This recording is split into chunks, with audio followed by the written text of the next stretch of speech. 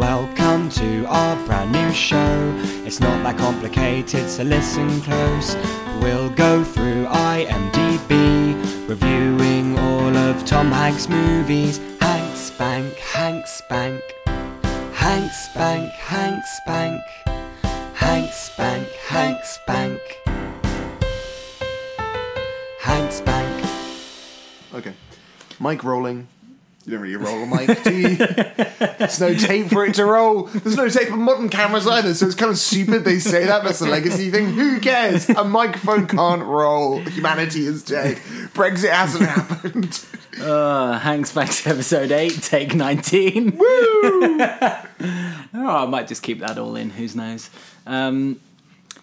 Hello and welcome to Hank Spank, the show where we chronologically review Tom Hanks's entire IMDb.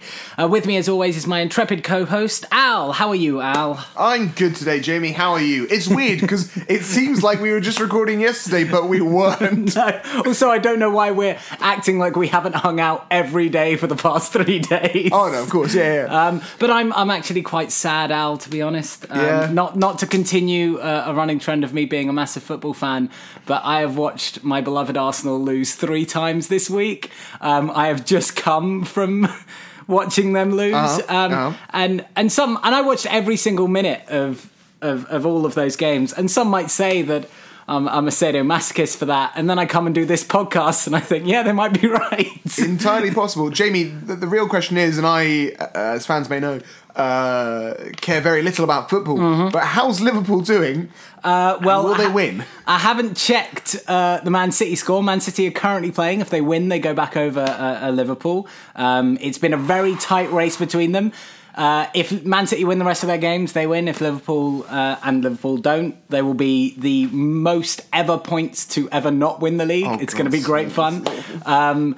But having time-stamped ourselves a little bit there, this is actually a monumental episode, as this is the closest we are ever recording to release of the episode. We are recording this Sunday. Yeah. It is coming out in 2 days. So we can be as topical as we like. Mo Farah came 5th in the London Marathon today. Oh, yeah. Oh, wow. I didn't realise that ended. The guy who won got the second fastest ever marathon. That's impressive. Because you may remember that back in the last episode, we talked about how we were going to be recording like 3 episodes in the space of 2 days. Yeah. And instead, the night before we were meant to record the second one, I get a text from Jamie being like, I'm going to be hungover tomorrow. Can we please not do this?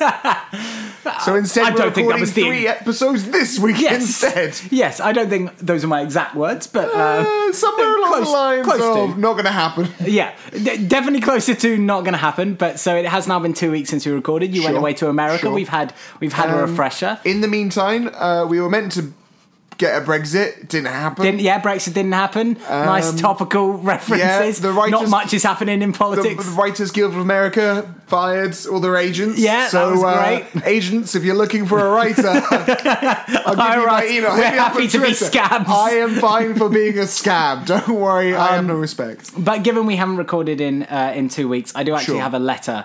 It's become a common theme on this, the theme of apology letters, and I have one for this week. So I'd pray silence before we start. Sure. Dear Al, I would like to apologise.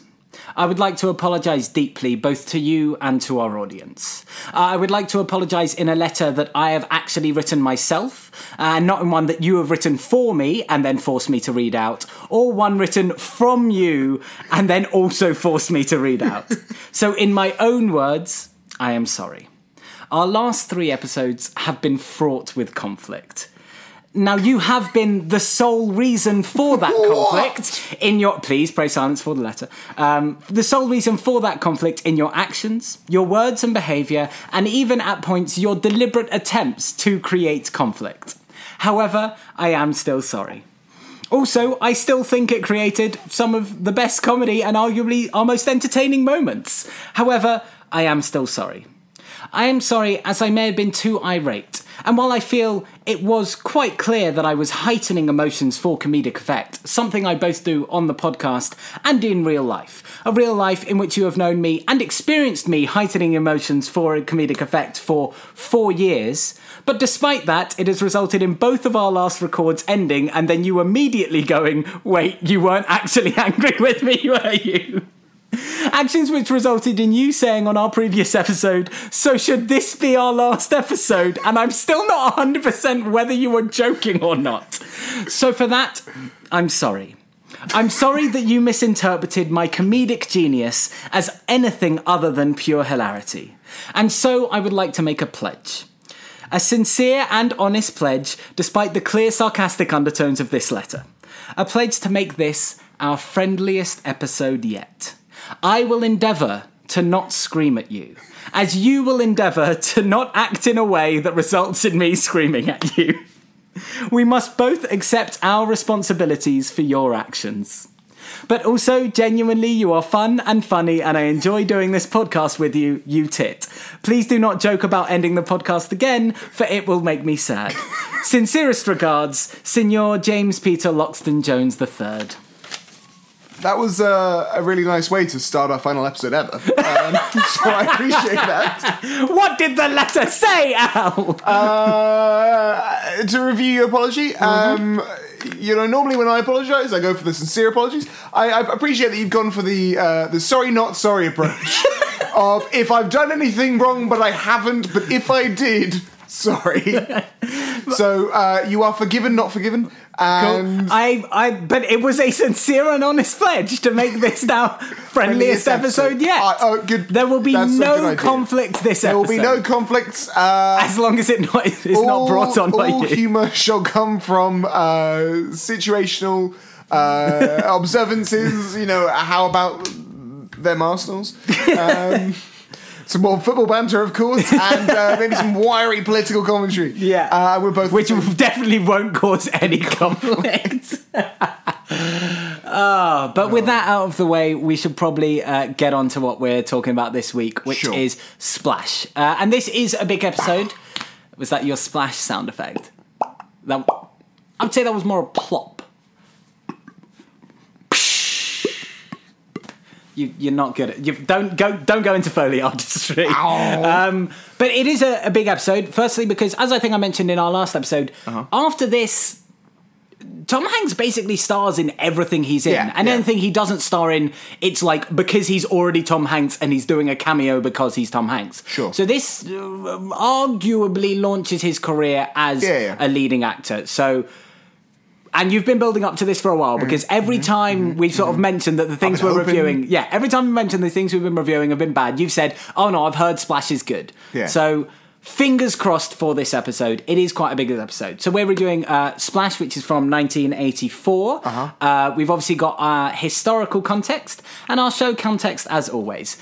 This week I've been given the task of historical context, and I'm bringing historical context back to its roots. I'm doing just some classic, stupid, non-relevant things that have happened around the same time that this happened. So the last thing we reviewed, Family Ties, came out at the beginning of 1984. Yes, and we can remember that because that was the time when that Nazi war criminal was caught. Yes, our classic historical context. You've got that nice piece of historical nugget there. That will forever be in your head. Right in the mind. So between that, Nazi war criminal being killed, and now, which is June 29th, 1984, which is actually my birthday. Fun fact. So it was my minus... How old are you? Okay, June 29th is my birthday, not 1984. Yeah, sorry. It's my minus 9th birthday. That sounds like a really nice birthday. Yeah, so we're going to be reviewing what happens between January and June in 1984. Back to our classic fun fact roots, none of them relevant at all. No. Astronauts Bruce McCandless II and Robert L. Stewart make the first untethered spacewalk. How did they get back? Swam through space? I don't know. You go the other way, wouldn't you? I'll be honest, I have no clue how untethered spacewalks work. I assume they have little jetpacks sort of things. Yeah, jetpacks make sense. TED, as in TED Talks, was founded in early 1984, along with the first ever Apple Macintosh personal computer going on sale for an exorbitant price, which I can't remember what it was because I didn't write it down. But they started as they meant to go on. They were very overpriced when they started, but they were met to quite solid reviews. Yes. Back into political news, Pierre Trudeau announced his retirement as Canadian Prime Minister. Now, I didn't know this. He is obviously the father of the lovable Justin Trudeau. Yeah. I didn't know that Justin Trudeau's father was also Canadian Prime Minister. Yeah. Legacy politics is bad! He's also he's a much worse politician than Pierre Trudeau. Pierre Trudeau is kind of like one of the central political figures of Canada. And not necessarily universally loved, but like his impact is unquestionable. And Justin Trudeau's impact is very questionable. Come on, he held the LGBT flag once. Yeah, he's really good for going out there and saying, "Hey, I like this stuff. Less good for." Why are we commenting on Canadian politics? I date a Canadian, which is why I know some of these things. Yes, I was going to say. The Winter Olympics happened in Sarajevo, Yugoslavia. That country no longer exists. Isn't that fun? At which there was one gold won by Great Britain. Could you name who won that gold? In 1984 Winter Olympics. Okay, I'm going to give a guess. Yeah. I think it's the wrong answer, but is it Eddie the Eagle Edwards? No, I'm fairly sure he didn't never won a gold. Second guess, the team from... I know this. Yeah. I know this. Yeah, I know you do. It's the bobsleigh team from Cornings. No. They weren't British. It was Torvill and Dean. Torvill and Dean. The ice skaters. You've never heard of Torvill and Dean. Have you never watched... Is there a Disney film about them and John Candy? No, there isn't, but there is one of the most successful TV shows of the last 10 years, Celebrities on Ice or whatever it's called. That is not one of the most successful TV shows of the last 10 years. It's pretty bloody successful, and Torvill and Dean are on it a lot. You should be ashamed that you don't know who Torvill and Dean are. Anyway. They're the, when you go to the cinema, and before when they had the adverts, and they're like, and then it's like, Torvill and Dean.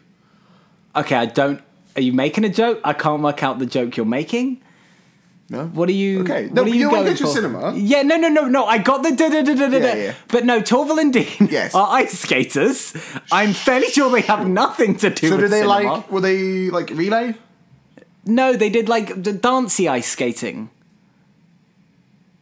How do you not know this? They are very famous. Huh. Okay, no, this is the most friendly episode. I'm not going to press into that.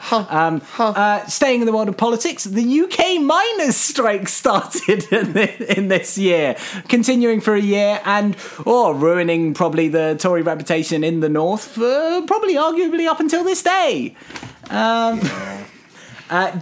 Another fun fact, Marvin Gaye died early in the first half of this year. We need to work on your definition of a fun, friendly fact. Oh, it gets funner. Did you know how he died? What? He was shot by his own dad. I know, you guys can't see Al's face right now, but it is accurate. I don't want to get it on. I know. That's really sad.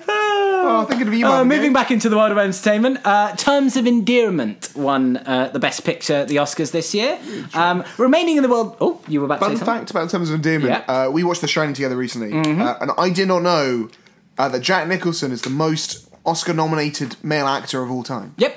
Yeah, I had no idea about that, because he's not been in a film in 9 years. Yeah, so. No. He was very decorated in his early career.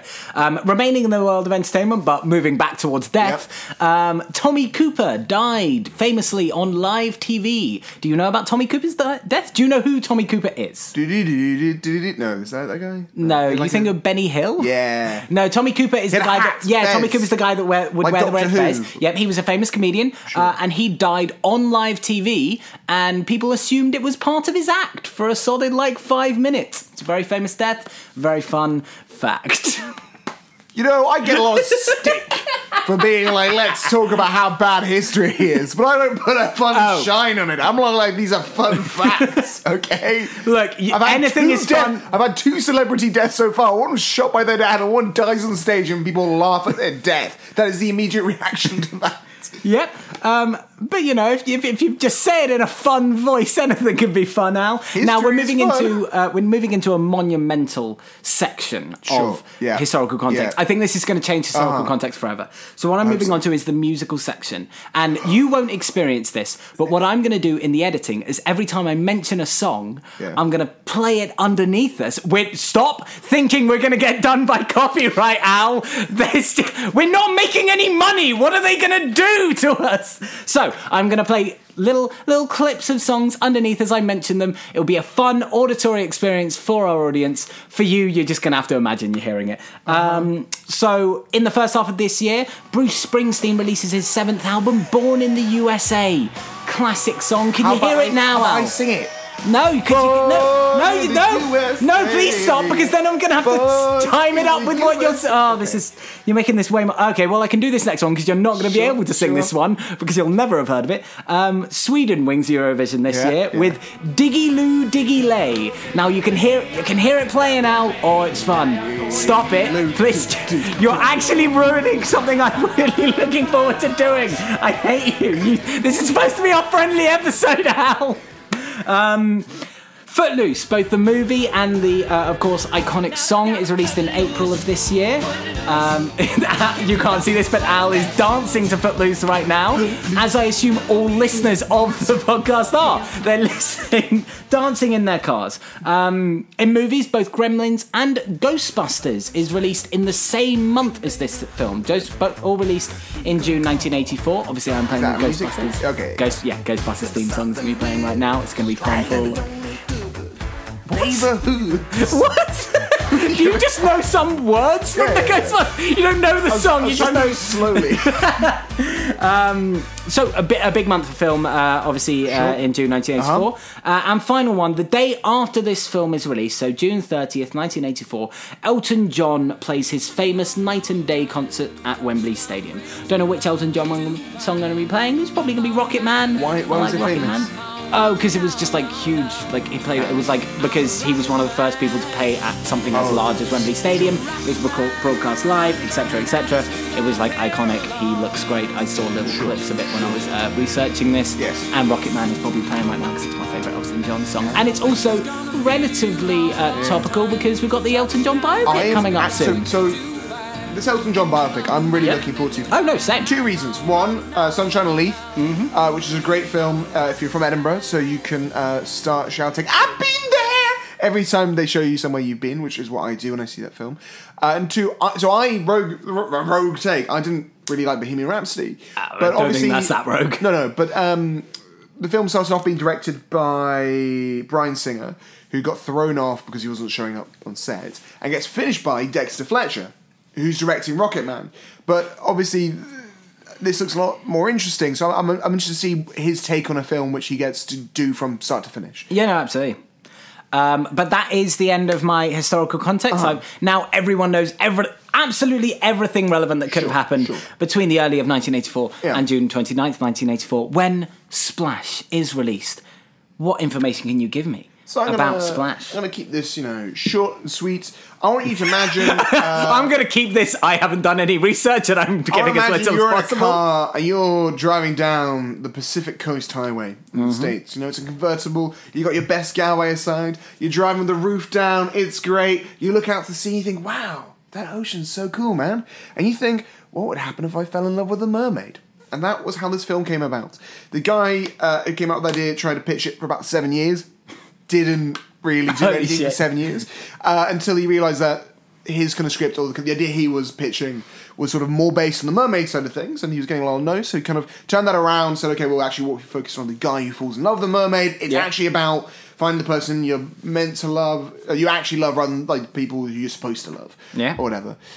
Which I guess sort of keeps it into this. A connection with something you mentioned in historical context. Ron Howard obviously turned down a lot of films to do this. This, I believe, was his directorial debut. And he turned down Mr. Mom, which, if you haven't seen, great film. It is not a great film, it's a weird film. And Footloose, which I didn't realise he had been offered beforehand. Ron Howard, obviously, beforehand was in Happy Days for the first few seasons, which Tom Hanks would have a guest role on. Yep.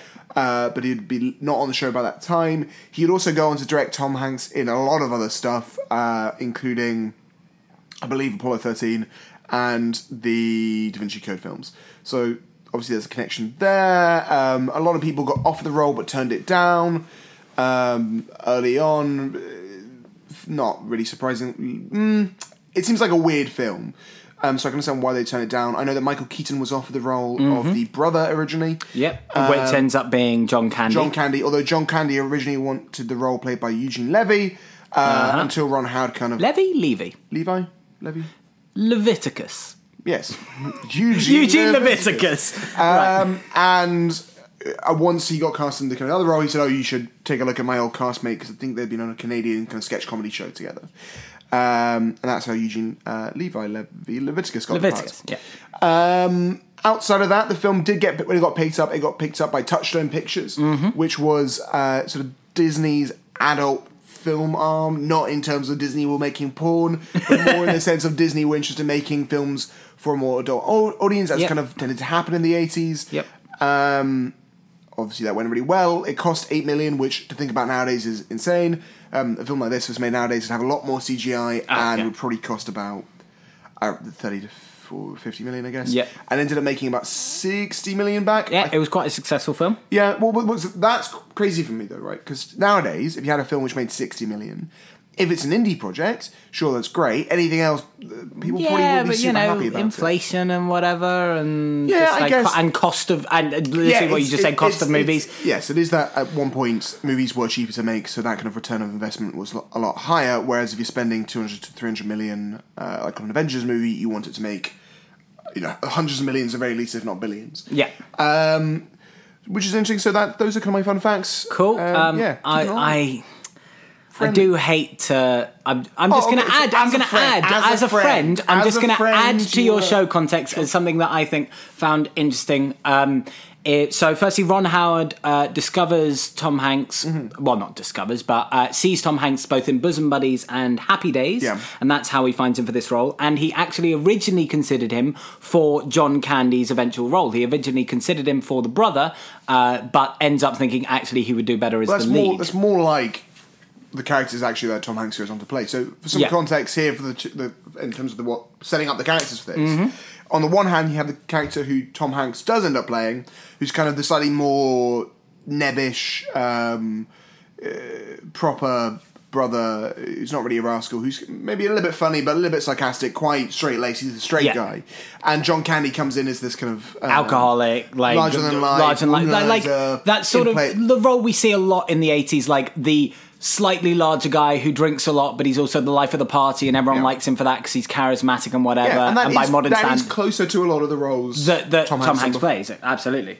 So it's interesting that he does end up playing the lead in this, and I don't think if he had ended up playing John Candy's role, it would have catapulted his career quite as much as it does. I don't think so.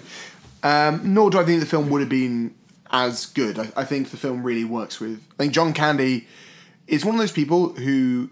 comedians mention a lot, and I guess directors too, and they'll often be like, this is the day of John Candy's death, he'll be on Twitter or something, and you'll go, I can't really remember John Candy in anything I particularly like, but actually when you're seeing him and watching him again in this, you kind of go, oh wait, he's a he's really, not really to give away anything, but he is very good in this film. I really enjoyed him. But shall we just plow on into this? Film. So I'll let you take the lead on this. So this opens in what I assume is like the 50s, the 60s. 1964. Cape Cod. You got some sepia tone. They're all on a boat. There's some jazz playing. Everyone's having a good time. A young John Candy has conceived of an interesting way of viewing women's underwear, which is he walks around with a handful of change. He throws it on the floor when he's next to women, and he'll then go pick it up and look up girls' skirts. Yeah, that's weird. It's weird. It's also not that subtle. I feel like you'd notice it. He does it several times. Yeah, he does several times. You'd notice it almost immediately. So we know, for instance, we hope this guy's not our main character of this film. He's a bit disgusting. That's probably actually the bit of the film which has aged least well. I think that's meant to be kind of cute, like funny and like kind of charming. Nowadays, just like someone should be picking that kid up and giving him a talking to. Young Tom Hanks is looking over the side of the boat. His parents obviously want to go see the kind of Kennedy compound, because I guess Kennedy would be alive in 64. I assume I want to say so. Obviously, the Kennedys from that area. And instead, he's looking over to the water. He sees a shimmer. What should young Tom Hanks do but jump right in? He doesn't fall in, importantly. He climbs up and goes, whee!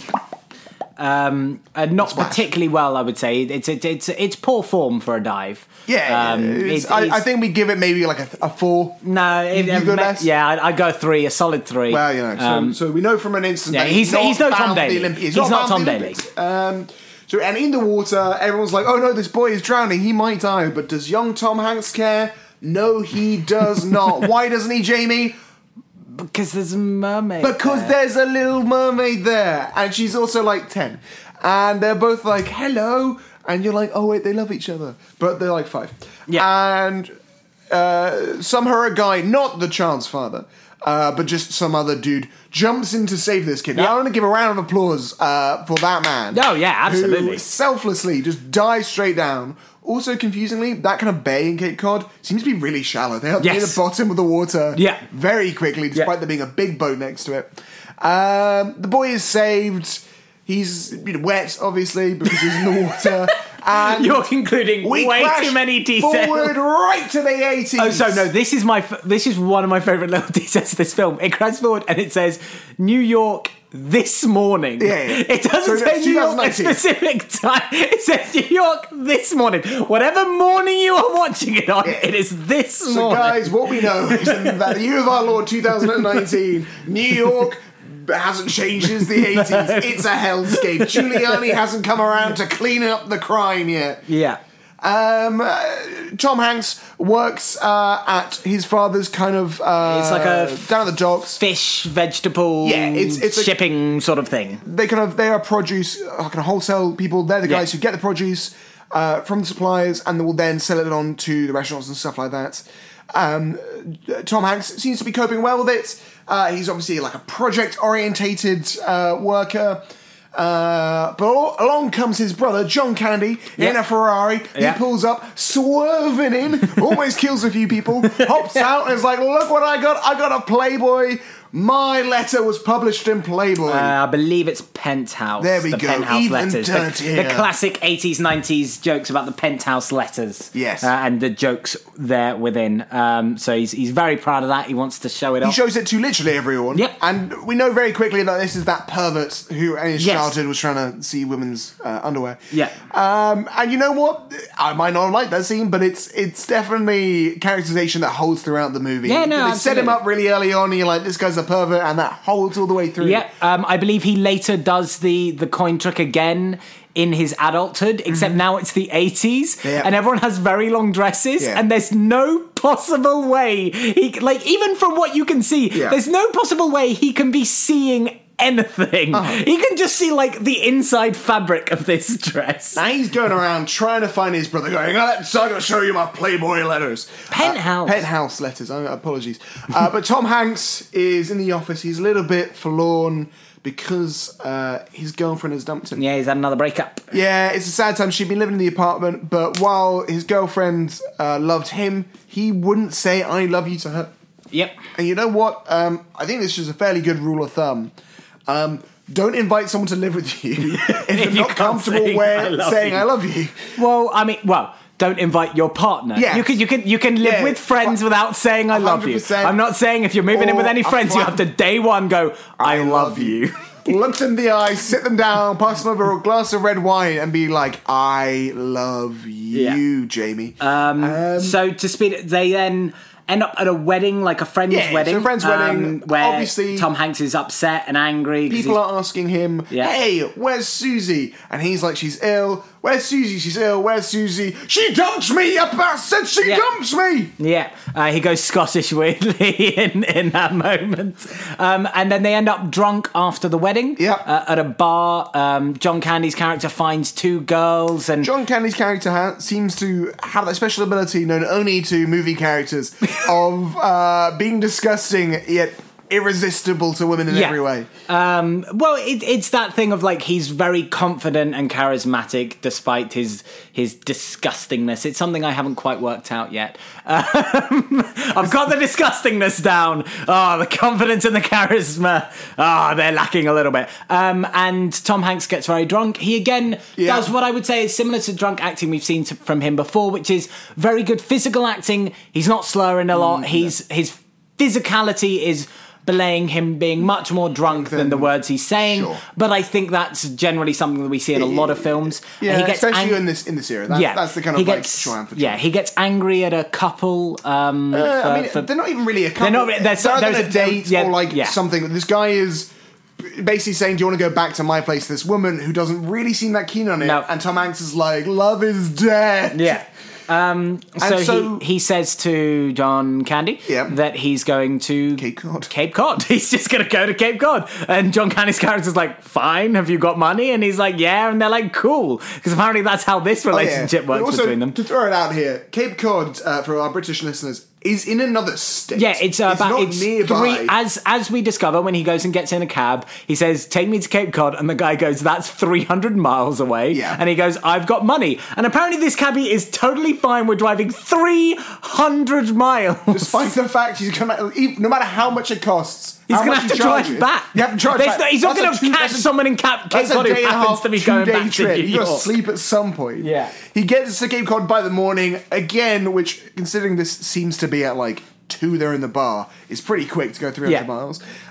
So let's say the cabbie was flooring it, whatever, gets to Cape Cod, pulls out on the beach, is in his tuxedo. Yep. He wants to go out to this island. Yep. And this is where we meet Eugene Leviticus' character. Yes.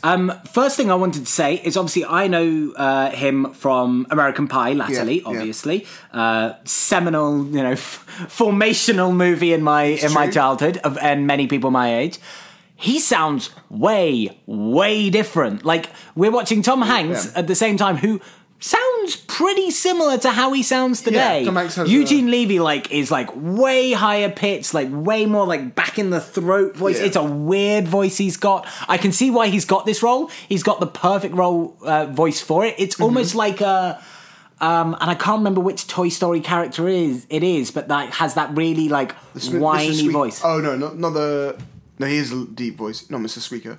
I want to say. I can't remember. But yeah, it's this... Oh, Rex. Rex, yeah. He sounds like that sort of voice. It sounds comical, so you can see why he's got this. He's playing a scientist who is looking for... Basically, what I think is this... Obviously, in the UK, we have the looking for... Nessie, that classic scientist looking, but they don't really have that in America, so he's just looking for mermaids. Yeah, I mean, apparently. I guess you sort of have Sasquatch, sort of. It's not really like there's one thing in the same way. So he's looking for mermaids. You don't know why at this point. It's a little bit confusing. No, he's got some weird henchmen helping him out. Yeah, he seems to be a scientist. Tom Hanks goes, can you take me out to the thing? He's like, do I look like a boat salesman? No, go talk to Greg. So Tom Hanks goes talk to Greg, kind of putters out a wee bit, but oh no, and falls into the ocean. And ends up washed up on an island, still in his tuxedo. Very wet. And here's where he sees a naked woman. Yeah. Just a naked woman, just kind of sees her. He's like, oh, she's pretty and naked. And then they kiss. Yeah. They just kind of kiss out of nowhere. They don't really say anything. This is why, especially for me, learning this film was published by a Disney company was kind of shocking because she's straight butt naked. Yeah, she's butt naked. Now, we should say, of course, she is using her hair to cover her nipples. So there's no actual nudity here. We don't see... well, there is actual nudity. Butt, but we see her butt, but we don't see anything on the front other than, midriff. Yeah, so you'll see kind of mid-shots. Not for this to turn into one of those podcasts where they talk about where women are naked in films. No, but she's definitely It's a Disney naked. If you're going to have a naked, it's a Disney naked. They give us a scientifically accurate portrayal of what a mermaid would be like. Why would they need clams for their breasts? That makes no sense in their culture, of course. Yeah, so they just kiss out of nowhere. It makes no sense. And then she dives into the sea, and he's like, no, come back. Oh, sad times. I then can't remember. How does he get back? I think he gets rescued. or he's kind of somewhere up the thing. He goes back down, whatever. He goes back home. He's kind of depressed. He really misses this mermaid girl. But what's a man to do? And we should also say at this point, Eugene Levy sees the mermaid at this point. When she's swimming back underground as a mermaid, he sees her, he tries to take a picture of her, but he fumbles it. And this starts his obsession with proving the mermaid. Yeah. Smash cut to Ellis Island, the Statue of Liberty. Yes, the most ridiculous scene in this entire film. Yeah. So she finds his wallet. Yes. Which he has dropped when he's fallen out the boat. So she goes to New York to try and find him, and she arrives on Ellis Island, obviously still naked. And apparently, this is the most amazing thing to happen to every single person. A literal frenzy has started. Yeah. People are trying to get a picture with her. People are angry about it. Some people are very excited about it. It is the most monumental thing to ever happen. She gets arrested. Again, bold. I guess nudity would have been naked at the time. I don't know. Is nudity still naked? Where can you? Is nudity naked? Is nudity still illegal? Sorry, would have nudity? Is nudity? You said it twice. And I was like, wait a second, Jamie. Would nudity have been illegal at the time? I mean, nudity. Yes. Yes. I don't know how it works. I think being topless is fine, but being probably full no clothes would at least get you a questioning. You'd be pulled in, they'd be like, hey, do you need some clothes? Are you an extinction protester? So as is clear at this point, she cannot speak English. That's why she just kissed Tom Hanks without saying anything. So they find his wallet, they call in Tom. He goes in and he kisses her again. Start making out. Yeah, he kisses her again. Let me tell you, from this point on, the movie is about 1/3 them having sex. Yeah, pretty much. They are either pre or post coitus. Yeah, or mid coitus. So again, they have not spoken. He goes home with her. They have sex. Yeah. Again, they have not spoken at this point. No. She cannot speak English. Yeah. And then he leaves her a bit. He's like he's literally doing the zippity doo dah, zippity day. Made her food and stuff, and then he's like, I'm off to work. You can't speak English. Yeah. We've just fucked. Who cares? I'm off to work. He also makes the rogue choice of not locking the door. Nope. Which, let me tell you, if you've got a non-English speaking woman completely naked in your house, you can't... not even non-English speaking. Non-speaking. You know what? One, seems a bit like kidnapping, but two, if you wanted to stay, maybe you don't use the locks. Just because he's only gone for like a couple of hours. Yeah. He probably picks her up around like 11, 12, and this is like 3. So he needs to go finish up his workday, a couple of hours, give me back. Yeah. He's not kidnapping her, but he should probably put some safety precautions in there. Yeah. She ends up escaping. She sees a Bloomingdale's advert on, and so in the first sort of nonsensical thing of this. She has not spoken yet, but she has seen them saying Bloomingdale's on the TV. So she goes downstairs. We should say at this point, no longer naked. She has put on some of Tom Hanks's clothes. She's wearing a suit, and she's looking fly. Oh, she is looking a great good. outfit. I want you to think kind of Tessa Thompson. I want you to think, when that kind of very great look of when women go to the award ceremonies and they go in the slightly oversized suits but with the skinny ties. It is great. Yeah, it is a solid strong look. She goes downstairs to the concierge, and at this point, she is somehow able to say Bloomingdale's. Bloomingdale's. It's the only word she can say, but she says Bloomingdale's. Now, again, this makes no sense. It's not been established that she can make noise, like she can make human sounds, but she doesn't know English. She has been, up until this point, not able to make sounds, but suddenly she is able to replicate a sound she's seen on the TV. Makes no sense, but whatever. She goes to Bloomingdale's. She has fun looking around Bloomingdale's. It's a nice, fun sequence. She ends up staring at a TV for about 8 hours, I think they end up saying. Yeah. She does some jazz aerobics. Yep, she does some jazz aerobics. Tom Hanks... We're also missing one of the weirdest lines where someone... obviously, when kind of showing her what clothes to buy, makes like a hardcore anorexia joke, which was slightly weird. She's like, "Oh, my daughter is as skinny as you, but she's anorexic, lucky bitch." Something to that equivalent. Yeah, it's a bit weird. Yeah, it's an odd line. Again, Tom Hanks, one of the only two bits in the film which feel very dated, like that and the opening bit. Yeah. Dated, Tom Hanks ends up coming back, finds she's not there, goes to the concierge, says she went to Bloomingdale's. He arrives at Bloomingdale's, finds her. He says to the security guard, "Oh, sorry, don't worry about her. She doesn't speak English." And then she goes, Hi, Alan, how are you? She has learned the entirety of the English language from watching a fucking Bloomingdale's TV for 8 hours. It is hardcore, and you know what? It made me feel a bit like an underachiever. Not gonna lie. I watch 8 hours. What have you done in 8 hours? Yeah, so she can speak English. Now he goes, what's your name? She goes... Yeah, like it's supposed to be like a dolphin sound, I guess. The human eardrum explodes. Yeah. Blood is pouring from everyone's eyes from the sound. And so they end up calling her Madison, as in Madison Avenue. Yes. And they say a line which is, Madison, that's not a name. That's not a name at that time. So really? Is Madison that recent of a name? There's some stats on this. I think in like 1980, it was the 216th most popular name. So not very many people called their kid it. In the years following, it became one of the most popular names. No, I know multiple Madisons. Yeah. And the argument goes, I wouldn't be super surprised, this was sort of the pivot thing which made it a name. In the same way people, decide to call their child Daenerys or Khaleesi. Arya, yeah. But much better because it's a real name. Yeah, It was weird that they were like that felt jarring to me. They were like, "That's not a name." We're like, "Wait, yeah." So that's a weird joke coming to it from nowadays. Yeah. I think she says at that point that she'll be in New York for six fun-filled days until the moon is full. Now, it is never established why this is the case. It doesn't make much sense. Moons are generally related to, werewolves, not mermaids. But, Let me tell you something, Jamie, about the tides. You see, tides are controlled by the moon. Yes, if there's no moon, there's no tide. And therefore, she, as a creature of the sea, where the tide is also affected by the moon. Okay. That's the scientific explanation. Good to know. So over the next few scenes, they basically just kind of fall in love. They're just having fun together, whatever.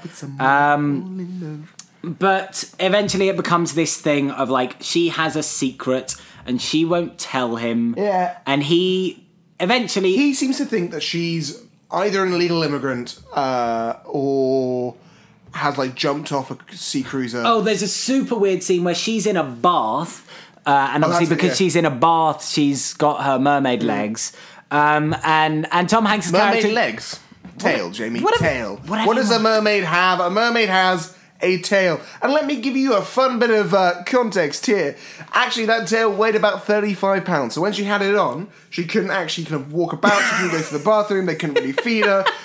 So she had to stay in the water. They couldn't feed her. No, because she couldn't go to the bathroom and she'd be stuck in it all day. So either they would just get a crane to pick her up and dump her somewhere on the soundstage, or she'd be more comfortable. They just left her in the water. Okay, but yeah, so she's got her mermaid tail. Thanks for that diversion there. We're not glad you didn't. Not trying to power through this, Jamie. Not trying to power through this plot at all.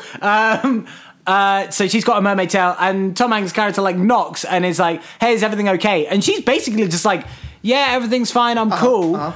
And then Tom Hanks gets weirdly aggressive and is like, "Wait, no, something must be wrong. What's wrong?" While she's desperately trying to dry her legs, and he hears her fall out, right? Yeah. So he's worried that she's hurt herself. But she's saying she's fine, Tom, and he's getting. But she doesn't sound fine. Open this door. She doesn't sound fine. She's I'm okay.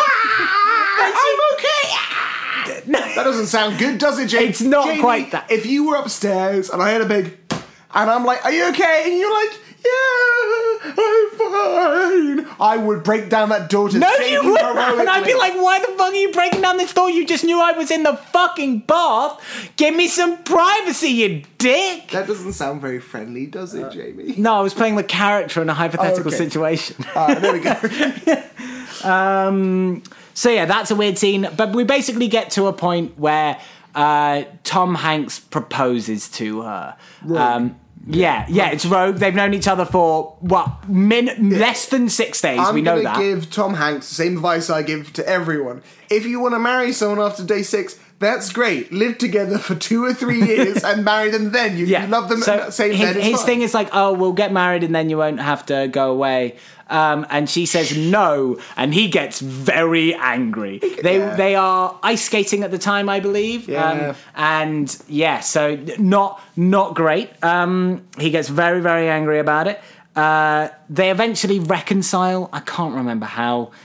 She realizes like, oh yeah, no, actually, I'll marry you because I actually love you. It's also like in the meantime, it's both that and also that she won't tell him how he's there. So like the frustration has been building throughout this anyway because he's kind of interested. He wants to know where she come from. He wants to figure that out. She won't tell him. And then also the marriage thing. He's like, look, I'm clearly madly in love with you, but I feel like I'm getting played again.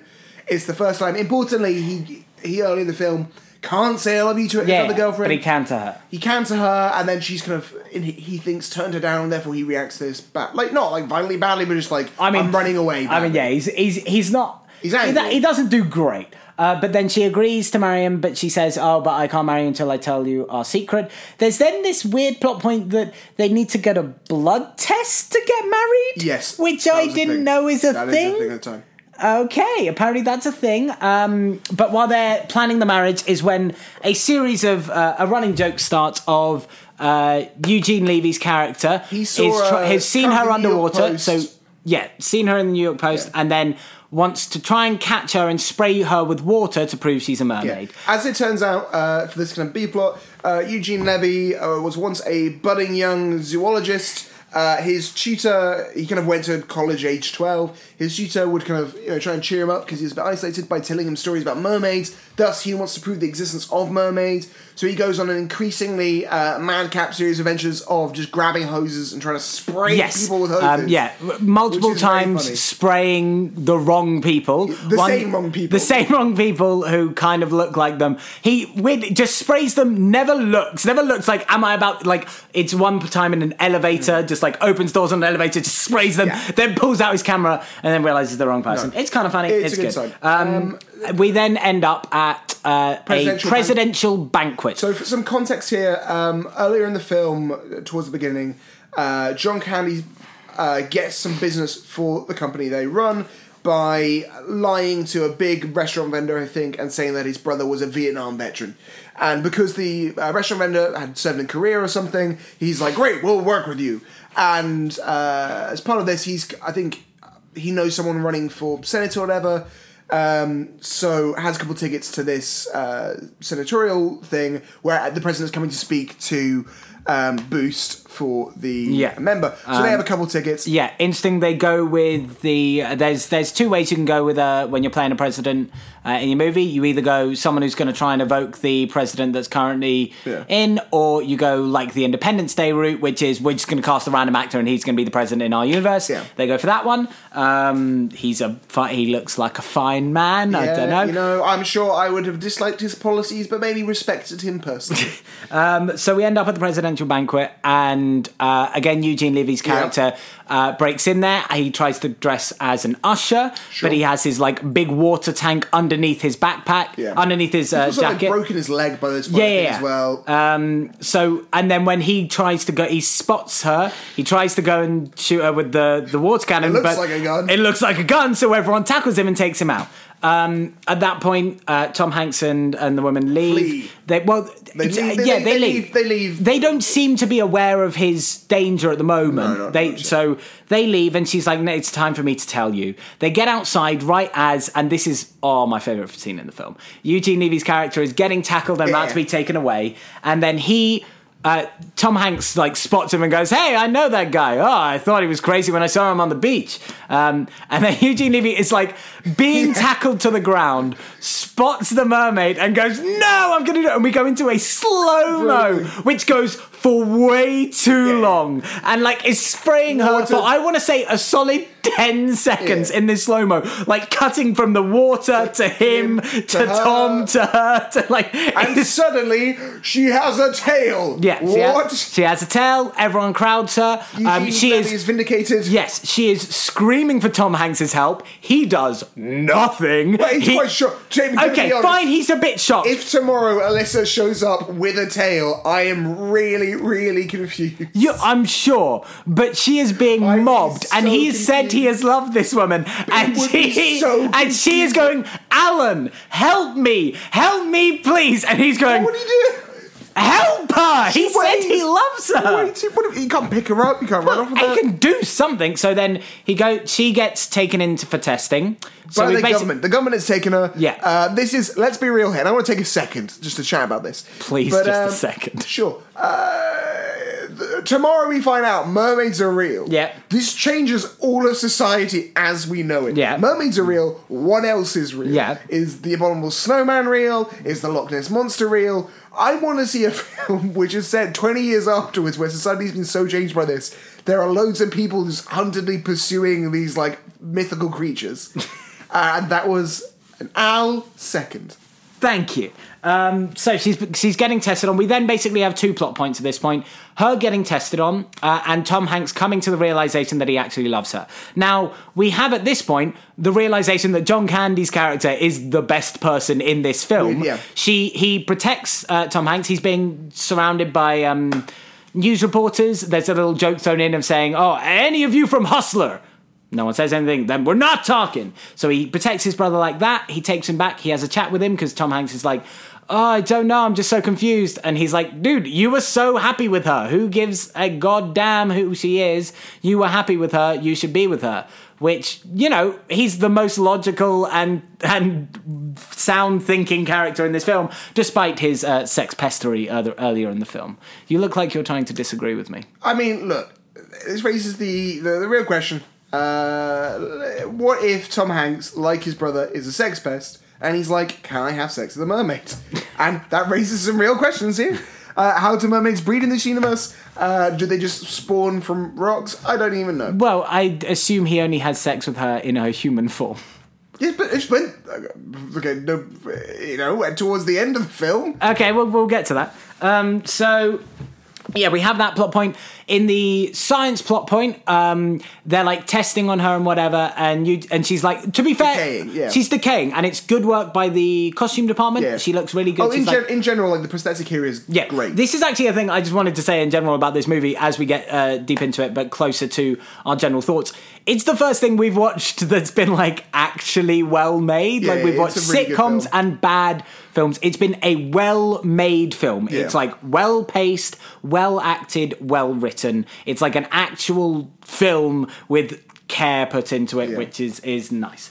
So in that, then Eugene Levy's character is like, "Hey guys, like I didn't want this. Like this is kind of messed up. Help me think about this." And then the people above him, in my favorite I've probably said my favourite line a couple of times, but my favourite line in this film, when the scientist reacts badly to him and says, "Go on, why don't you find a unicorn?" And I'm like, this dude found a mermaid. Why are you belittling him? Like, "Oh, why didn't you go find a fantastical creature?" Dude, this dude found a mermaid. Like, respect him. No, exactly. But also, this now means that everything is possibly real. Yeah, exactly. Why is he like, "Go find a unicorn, you idiot"? But maybe he will find a unicorn. Eugene Levy's character agrees to help Tom Hanks. Oh, no. Okay. So Tom Hanks tortures this man. Yes. He grabs Novocaine, stabs him in the arm with some Novocaine, and then as he has a broken leg anyway, has also been badly tackled. I think he's lost a couple of teeth. He stabs him with Novocaine and proceeds to interrogate him. That's full on torture, but okay, love conquers all. Like I said, he agrees to help him. And John Candy, and they infiltrate in. They sneak her out. John Candy stays in the tank fishing area. Brilliant. It's a fun scene where they come in to find her, and it's just John Candy fishing in where her tank was, like smoking a cigar. It's fun. They drive her away. Long story short, it's like a police chase. Oh yeah, great police chase. It's a fun police chase. They end up at a port and they're about to be... There are police helicopters. This is apparently how high security this is. Police helicopters have been brought in. Yeah. The SWAT team is coming. Multiple cars. Yeah. Think the end of the Blues Brothers. Yeah. And it's getting more and more comically obscene. And she's like, "No, you have to leave me. I need to run away." She jumps away. And then the police come in, and he's like, "No, I'm going to go after you," despite the fact, as was established earlier in this film, he cannot swim. Yes, but it is also earlier established in the film that, just then I think, she goes, like when you were a kid. This is the other thing. He does not put two and two together that he has not met two mermaids. That they're the same mermaid, that he hasn't happened to meet two mermaids. He does at the very end, and he kind of he realizes she tells him that look, he could come live with her, and because of her magical powers, it would extend that he'd be able to breathe underwater, but. They would not be able to come back on land. It could only work one way. So he was like, great, I can go see my brother on Christmas. And she's like, no. It's either you come with me or that's it. Yeah.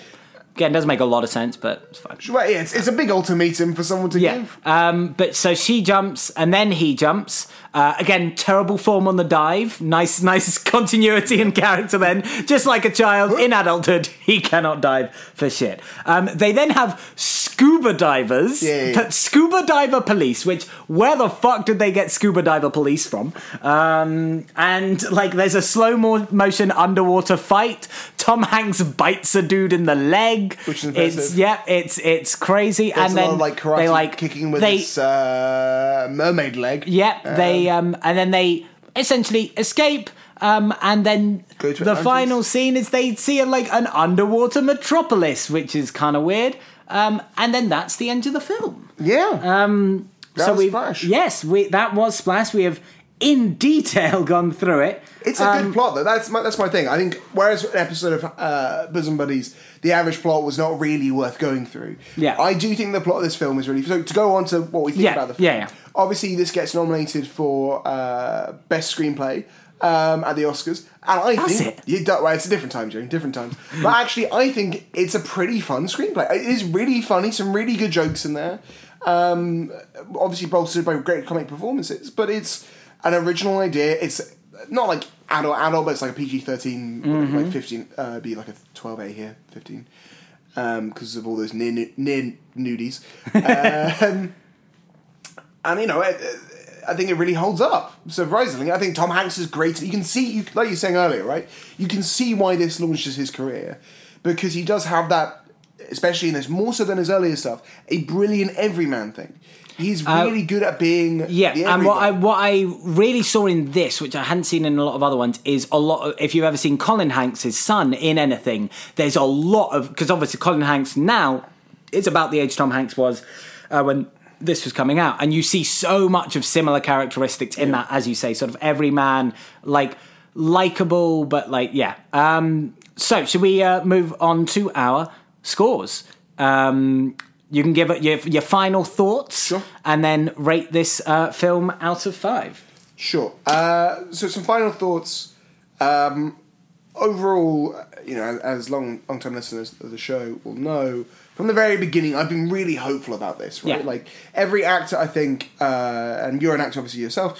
You do a lot of crap until hopefully you get that one big break. You get the one time where. Everything starts pulling together. You start forming this kind of persona, which is easily you can say, well, look, I've done this, so can I get another project? So similar kind of project type stuff. And Tom Hanks with this film catches on something that will run through pretty much everything he does afterwards, from this to say Brett Ryan to Toy Story, even, which is this kind of reliable good guy everyman thing, and which is easily taken from one film to another and works fantastically. Mm-hmm. The character still has that dickishness we talk about, but it's not very much, right? It's comical. He's a bit of a square that kind of plays up to it. He likes the rules, all that kind of stuff. Really good script, really good direction, amazing prosthetics. So yeah, I like this film.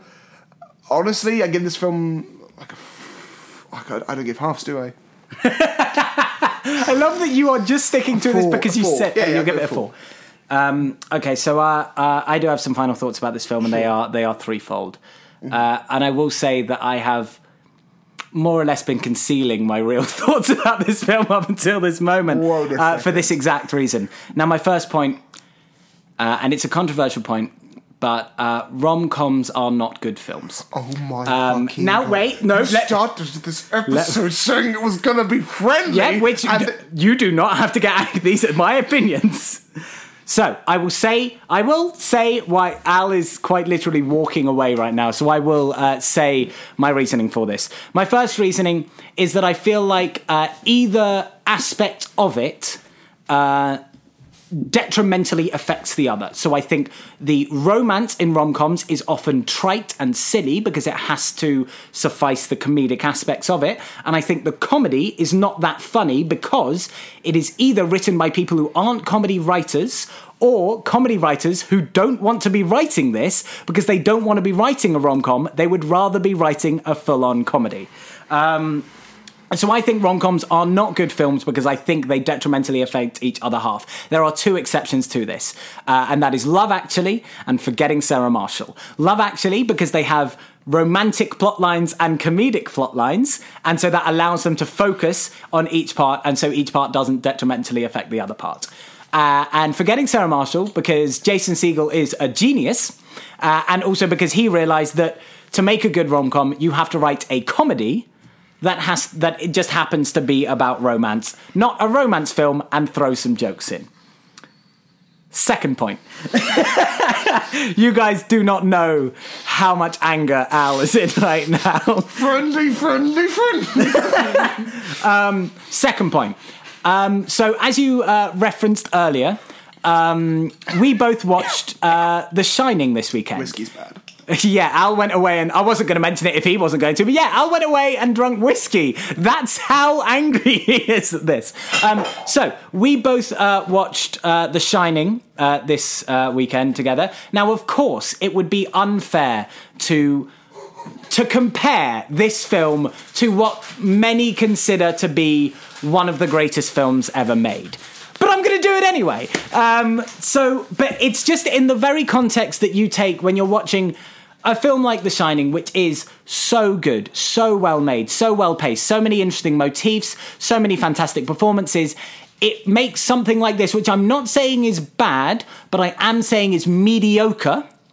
When you compare it, when you're having to directly experience one and then the other in short succession, it really makes mediocrity angry. It makes you angry at mediocrity because you're comparing it to something that is just got so much passion put into it.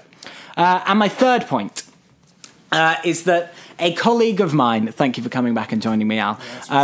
A colleague of mine at work has been talking about this to me. We were talking about the podcast and she said, have you reviewed Splash yet?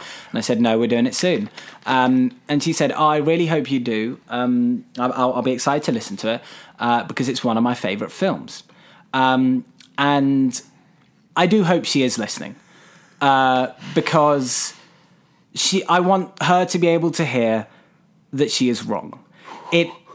This is the weirdest goddamn film to have as one of your favourite films. So I really hope that she is listening so that she can hear me say that this film is fucking 1 out of 5. Fuck this film. It's a dumb film. Rom-coms are bad. Al, you may respond now. Okay. You know, there was a period of time when, 14-year-old boys would go around and would answer the question, what's the best film of all time, with Fight Club? Mm-hmm. That's that level of opinion.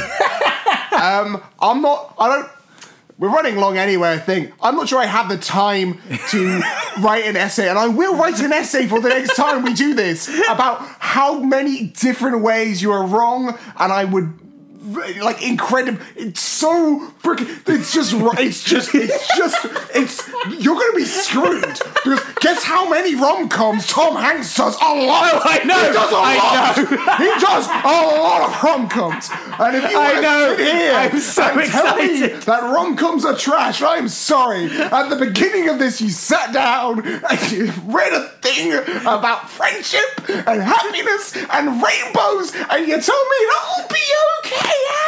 That I provoked the anger, that I was the one who provoked the anger, and then you come along with your the two best rom-coms apparently to you. Forgetting Sarah Marshall, whatever. A good rom-com, sure, give it a 4. Absolutely fine. Love Actually, which is great in spite of itself, which is objectively a 0 and a 5 at the same time, and those examples of, here are the things that break the method, those two films, I am really, really excited for Sleepless in Seattle battle with you, my friend, because we're going to go deep into the rom-coms. Let me tell you, this is the start of Tom Hanks, the romantic lead, and it is so fucking great. And let me tell you what, rom-coms are fantastic. Why are they fantastic? They're one of the few genres of films targeted to an audience largely of women, and they play out like that. Their comedies aren't necessarily the broadest in sense, but it is fun. They tell interesting stories. They give good opportunities to female actresses and female leads in times when they weren't otherwise given great opportunities. You know what? Tom Hanks is brilliant in this film. Daryl Hannah, who's also in Blade Runner, those are the two extremes of her career. Blade Runner and Fish Movie is fantastic, and you are telling me this is a one, my friend, and you come out here with your olive branch and then you stick it right up my ass. That's what you're doing right here. I'll tell you what, you come out with the single worst take I have heard anyone give ever. I was less angry the day Donald Trump was elected. I was less angry the day Brexit happened than you coming out here telling me rom-coms are trash apart from Love Actually and forgetting Sarah Marshall. Let's go on to the dick meter, Jamie, because Tom Hanks here, he's a 1, but you're a 5. You're a 5 on the dick meter. And let me skip way ahead. This is going in the Hanks bank. When aliens come from space, when they come down from the moon, and they say, why is humanity worth saving? I will say, here is imagination, here is joy, here is the limitless expanse of the human soul, and you'll go, happy days. And you know what? I will die, and I will say that Splash is a pretty good movie. Oh, I've lost my voice now. Okay, so while you're recovering your voice, I'd like to make 2 points. Firstly, that was fun. Well, no, okay, I'd like to make 3 points. Firstly, that was fun.